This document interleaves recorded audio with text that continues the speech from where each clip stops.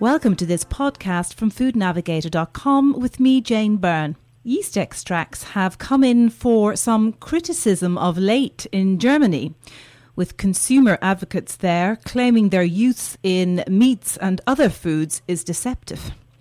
I am joined by Gerard Hardeman, spokesperson for the European Association for Speciality Yeast Products, EuroSIP, to discuss this. Gerard, what is the FoodWatch campaign in Germany claiming?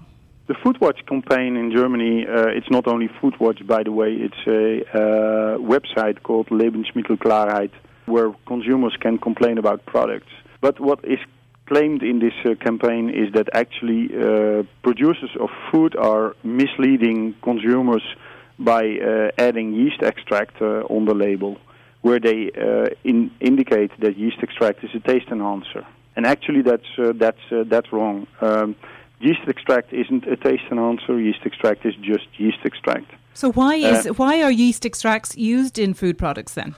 Yeast extracts are used in food products because they bring taste. Yeast extract is actually a bouillon powder, and it brings taste by itself. And from that perspective, yeast extracts are being added to all kinds of culinary foods, soups, sauces, pizzas. And by bringing this taste, it's rounding off taste also. So they're not flavor enhancers? They're not flavor enhancers. Flavor enhancers actually typically are additives. You have to label them with E-numbers. And they're actually very different also in the performance from flavor enhancers. If you would taste a flavor enhancer in water, you wouldn't taste anything. If you put a yeast extract in water, you just taste a bouillon. That's a bouillon powder, and that's also its main characteristics and its main functionality. So how is it different from monosodium glutamate? Actually, monosodium glutamate is a one chemical product, which is identified chemical product, which is the monosodium salt of glutamic acid. Yeast extracts contain some glutamic acid, but that's natural. All kind of natural ingredients contain glutamic acid, like tomatoes or nuts or mushrooms, Parmesan cheese. Even mother milk contains glutamic acid. How are yeast extracts actually labeled then? Just as yeast extract. Yeast extract is an ingredient, like a tomato, like cheese, like onion. So in that respect, if you use that in a food, you just push yeast extract on the label.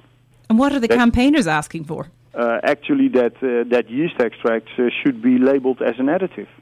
That's actually what I think that they are after, which it can never be because it's a natural product. It's the same product, the same bouillon powder that you get when you make your bouillon at home in the kitchen. But the retailers are encouraging brand owners to move away from using these ingredients. Is that not the case? There is some info in the food industry that some of the retailers would like to move away from that. And I think that would be a wrong direction.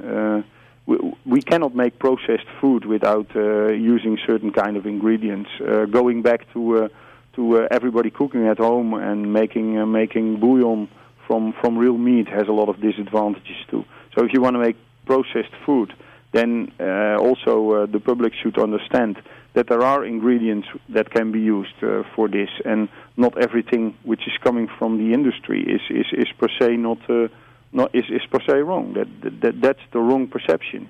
So how will EuroSIP educate the larger market and consumers about yeast extracts? But what we want to do with as EuroSIP, as European producers of yeast extract, we would like to inform the consumers about what yeast extract actually is, because there's a lot of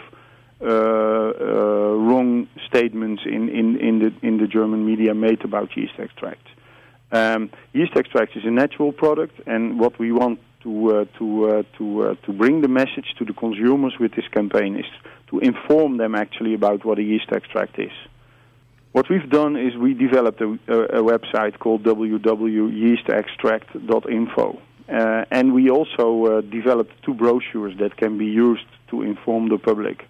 They're written in consumer language, and they can be given to consumers. They can also be used by our customers to inform the public about yeast extract. Okay, well, thank you, Gerard. We'll keep an eye on this issue to see how it plays out. Thank you for listening. This podcast has been brought to you from foodnavigator.com with me, Jane Byrne.